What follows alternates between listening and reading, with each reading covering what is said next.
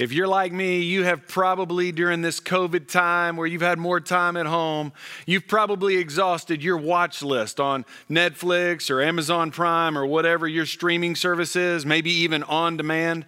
I mean, Terry and I are now digging deep into the recesses of some of these streaming services to find a show as we've watched every other episode. We came across a show the other day that's about a scientist who works with law enforcement to determine if the people they've apprehended are lying. And he doesn't use their words. He doesn't like to use a polygraph. He only likes to look at their facial features, gestures, posture. In other words, he's determining if they're a liar based on their nonverbal communication. You know what nonverbal communication is. We're around it all the time. We use it all the time. And I think it's a part of who we are because we got communication from the master communicator, God himself. And not only is God a master communicator with his words, he's also a master communicator with nonverbal communication without having to say a word at all. We've been working our way through the Psalms and we've gotten to Psalm 19, and the first part of Psalm 19 is about God's ability to communicate with us without using words, nonverbal communication. Let's read verses 1 through 3 together and see if we can see it. He says, "The heavens declare the glory of God, and the skies proclaim the work of his hand." You can see declare, proclaims. Typically, we use those words when we're talking about words themselves or verbiage, declaring, proclaiming. Verse 2, he says, day after day they pour out speech. Night after night they communicate knowledge. And that all makes sense until you get to verse 3.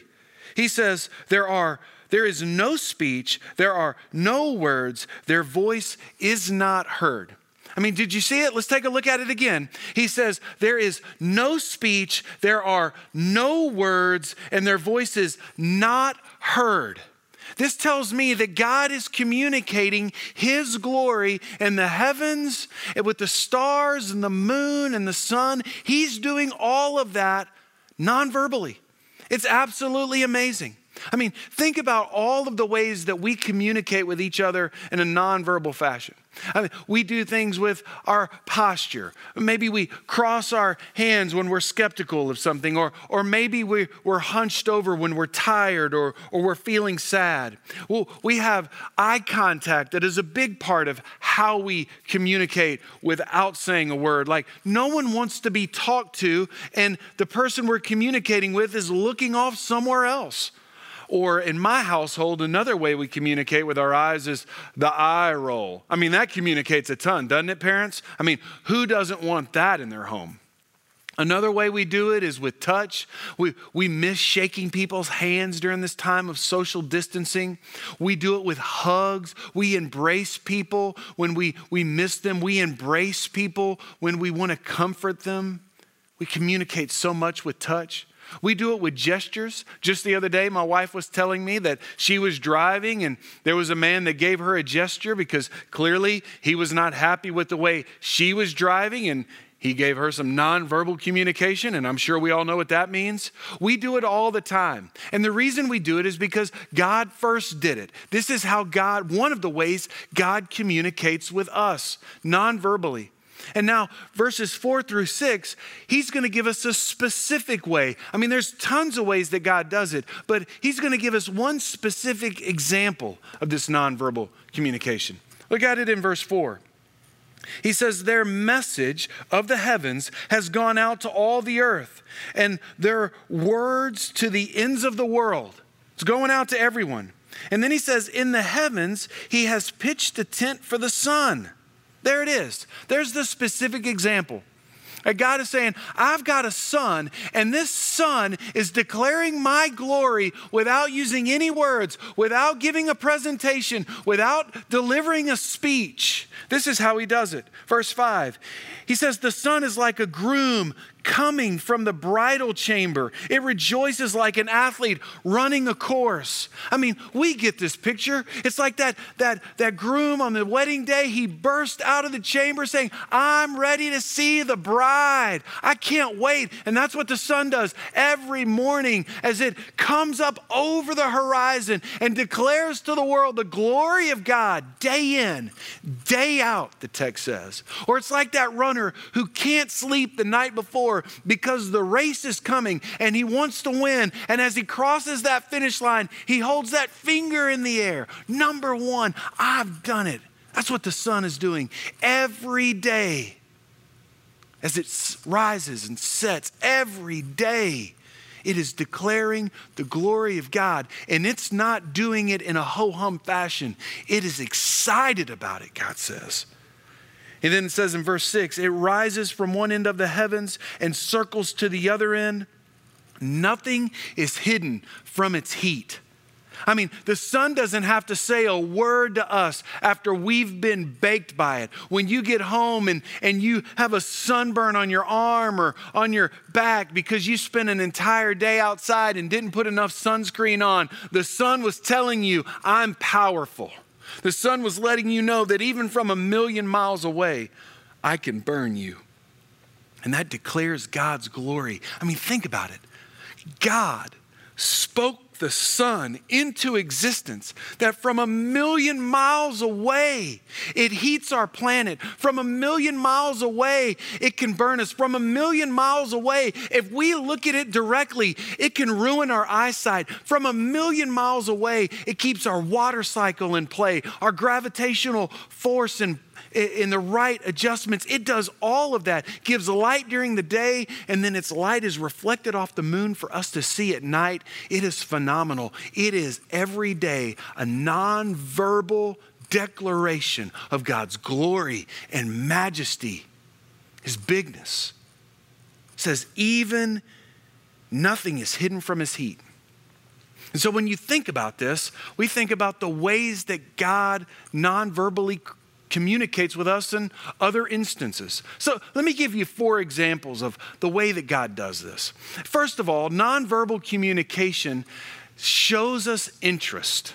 And this is what God does. Nonverbally, he communicates with us his interest in us. Like, for example, those of you sitting right now on a couch, you might be interested in what I'm saying, and as a result, you might lean forward. You might have your Bible open. You might prop your chin on your fist, showing I'm in, I'm engaged, I'm ready to hear what Russell's going to say next. The vast majority of you aren't doing that. You've already checked out and you're now leaning backwards and you're starting to investigate what's on the back of your eyelids, starting to sleep. And in your posture, you're saying, I'm not interested. I'm done. When are you wrapping this thing up? God's nonverbal communication shows he's interested in us. Think about that he put this planet in play, the sun in motion, because he cares for us. He gave us what we need, water and plants and animals to take care of us. He is showing his interest in us. The seasons, days, the calendar, all of this. Nonverbal communication is God showing he loves us. He's interested. Another way that nonverbal communication helps us is it gives specific meaning. Specific meaning. I mean, think about it. Our words are one thing.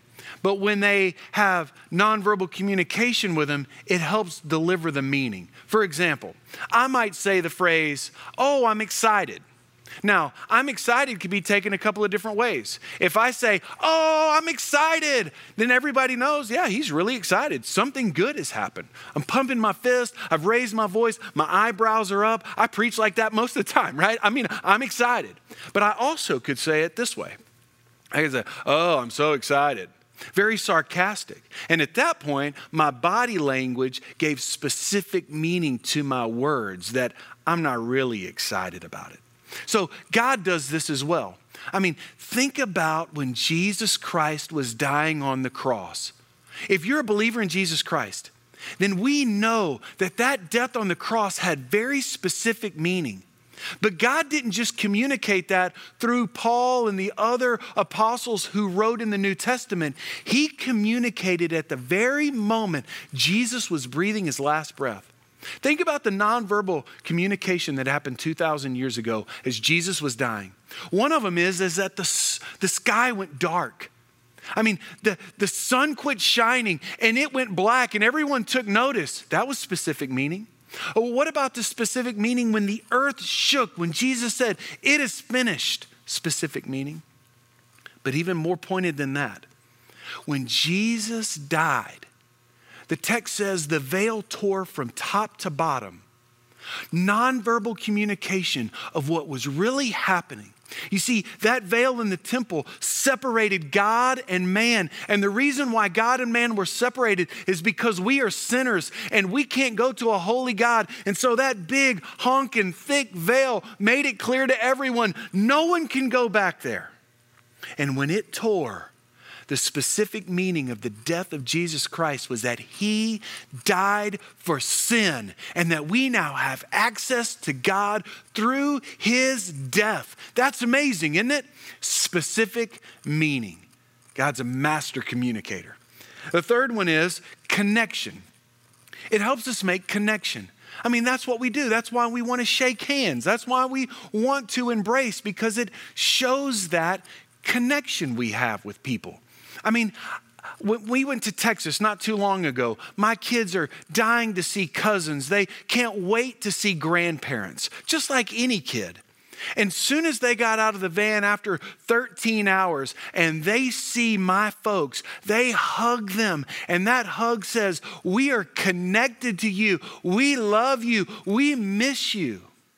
Or even more so, when we get on that van headed home, and I can hear sniffling in the back seat, those tears streaming down their face are as nonverbal communication that says, we're going to miss Mamu and Papa Doug. We're going to miss them. We're going to miss our cousins. We're connected to them. Connection. I think God does the same thing with us. Matter of fact, when Jesus was in that manger, it was a beautiful picture of God connecting with humanity. John 1:14 says that the Word became flesh.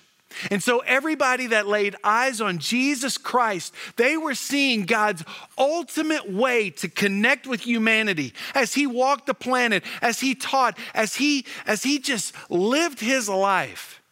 He was a picture, a nonverbal communication of God connecting with us. Finally, fourth way, there are plenty of others, but a fourth way that nonverbal communication helps us is that it shows authenticity. It shows realness. It reflects a realness. I mean, God did this all throughout Scripture. I could list hundreds of them, but one of them would be when the nation of Israel was leaving Egypt after 450 plus years of slavery, and they get to the Red Sea, and God showed, I am real. He didn't do it with his words. He did it by splitting the Red Sea, and they walked across on dry ground. Nonverbal communication that God is powerful. He is real. He is faithful. Or what about as they traveled for years through the wilderness and they needed food, and God rained manna from heaven, a bread-like substance down from heaven every day for God to say, I am real. Or what about those two ladies as they were coming on an Easter morning to dress the body of Jesus, thinking he was dead and that's where he would be found. And when they showed up, nonverbal communication of a stone rolled away and an empty tomb. And that empty tomb said this, Jesus' death was real. He has a victory over sin and death. That's what he has. Matter of fact, Paul said it. If the resurrection isn't real, then our faith is in vain. That empty tomb is nonverbal communication of the realness, the power of Jesus Christ. 4 ways that God does this. And it's amazing. Matter of fact, we could stop now. I could stop now halfway through and say this. You know what? Let's just sing a few more songs and let's give God praise and glory for his nonverbal communication, the way he declares his glory, his love, his faithfulness, his common grace to us. But David's not done yet. David basically is going to say this in verse 7. If you think God's nonverbal communication is good, wait till you hear him speak. Wait till you hear the words of his mouth.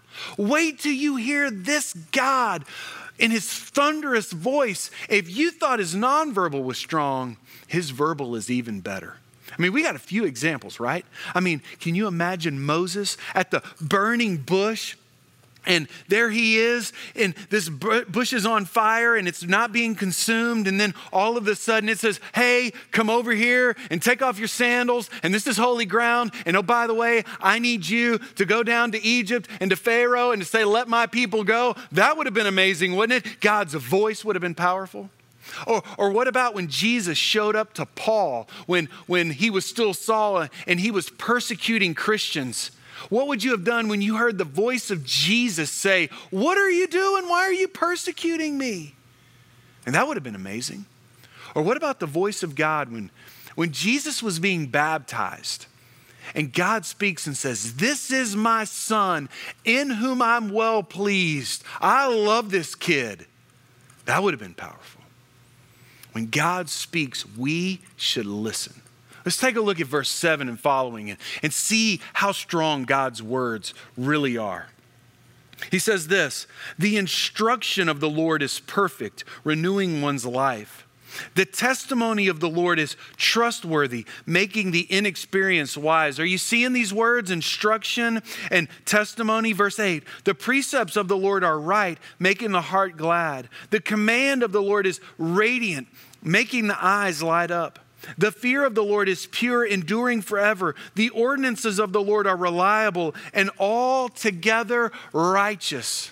Let's go back through those because I want to make sure you see this is God's verbal word to us. Let's go back to verse 7 and take a look. It says the instruction of the word of the Lord. That word instruction is literally Torah, the law. They would have typically thought about that being Genesis to Deuteronomy. It says the instruction, or the next one says the testimony of the Lord. This is the idea of God being a promise keeper. This is the covenant keeping God. When he says, I'm going to prepare a place for you, he means it. When he says, I'm going to deliver you to the promised land, he means it. When he says he'll never leave us or forsake us, he means it. His word, his testimony is sure.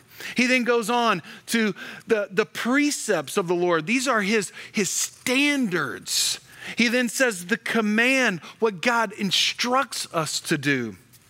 Or finally, as we move on to verse 9, it says the fear of the Lord. This one's an interesting one because this fear has the idea that when we hear God speak, it should well up within us awe and reverence for his word. And then finally, the ordinances. This is my favorite one. The word ordinances is his decisions. His decisions are good. So this is God's word, but now each of those also tell you a little bit about it. They describe it. So let's go back to verse 7 and let's see if we can highlight those. It says the instruction of the Lord is perfect. It's perfect. The Torah, the law, is perfect. I mean, think about this just for a minute. If we're talking about the law, look at all the nonverbal communication that went down in Exodus 15 to Exodus 20, the splitting of the Red Sea. You had all this water from a rock. They went to Mount Sinai, and there was thunder and lightning and a trumpet blast and an earthquake and smoke and all of this stuff. And then Moses comes down with tablets with God's word on it. And this is what it says. It's perfect. It's perfect. And then he says, the testimony of the Lord is trustworthy. You can trust his promises. You can trust his covenant. He then says this about precepts, that they are right, that they're the right thing, that they are the standard bearer, or his commands are radiant. I love that. Now remember, verses 1 through 6 was talking about the sun. And the sun is radiant. God's word is radiant. It's beaming. He then says this, the fear of the Lord endures forever. God's word is going to endure forever. Isaiah 48, the grass wither and the flowers fade, but the word of God will endure, will last forever. Or finally, it says his decisions are reliable and altogether righteous.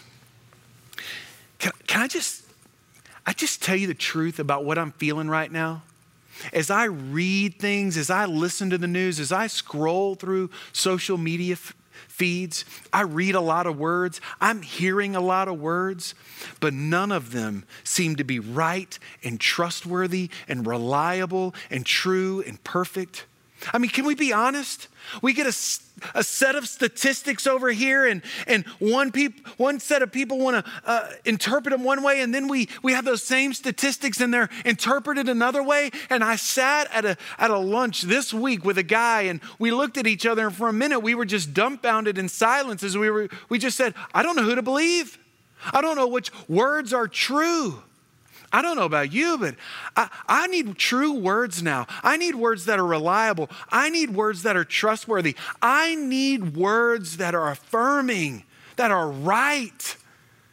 And maybe, just maybe, many of us need to shut off some of the rhetoric and the words that we're hearing and run to the word that is trustworthy and true and perfect and right.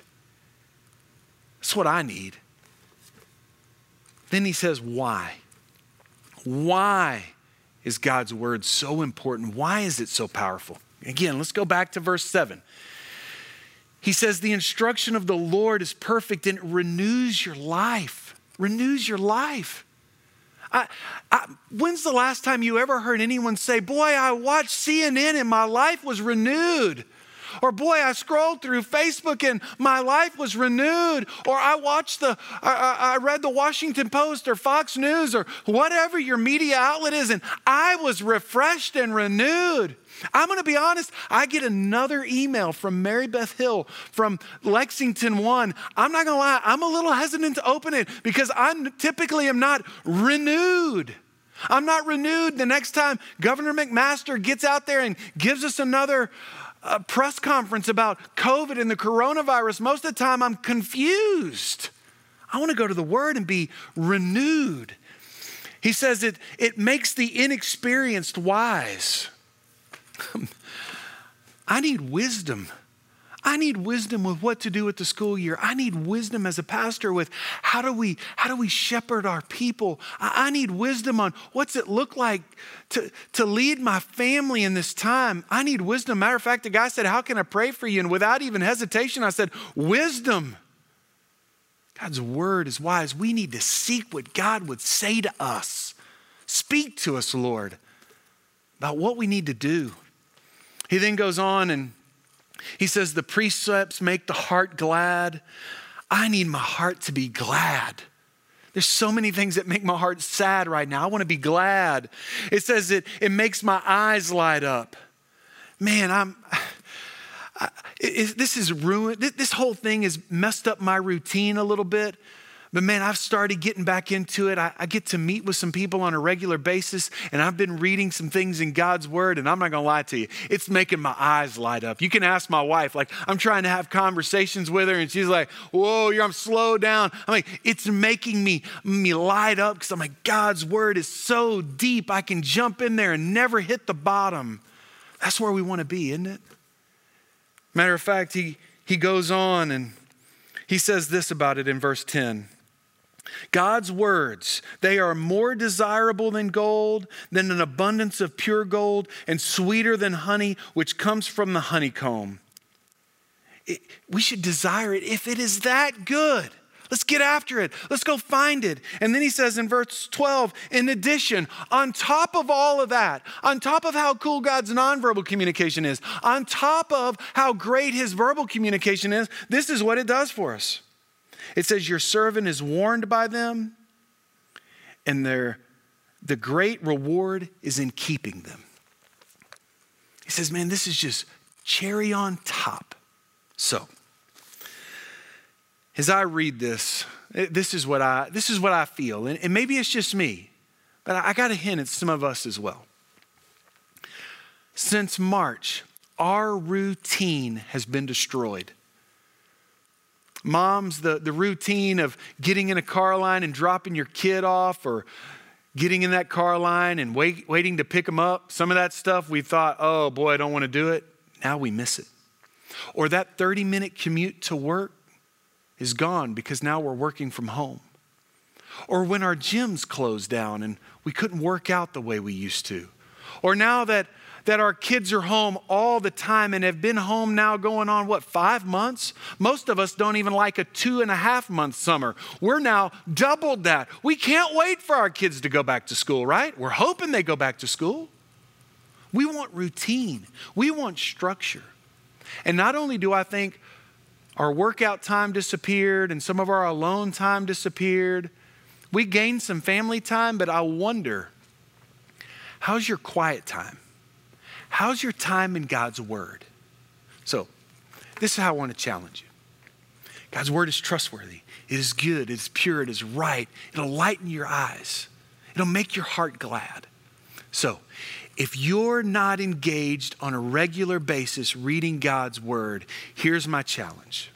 I want to challenge you for the next few weeks to find a psalm and to read it. Be great if you did it every day. We're going to do Psalms till the middle of August. So if you say, I don't know where to start, here's where to start. Today is the 12th. So Monday will be the 13th. Go to Psalm 13 and start reading. Then on Tuesday, read 14. Then on Wednesday, read 15 and go from there. If you want to get deeper in and you want to start with your age and then read going ascending. If you want to just kind of randomly pick it, fine. If you want to reread some of the Psalms we've already preached, do it.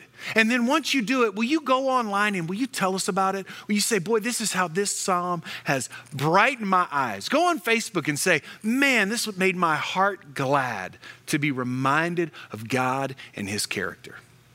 Here's my next challenge for you. When you turn this video off here in a minute, I want you to share what are some of your favorite passages from God's word. Just go around and say, what's your favorite story and why?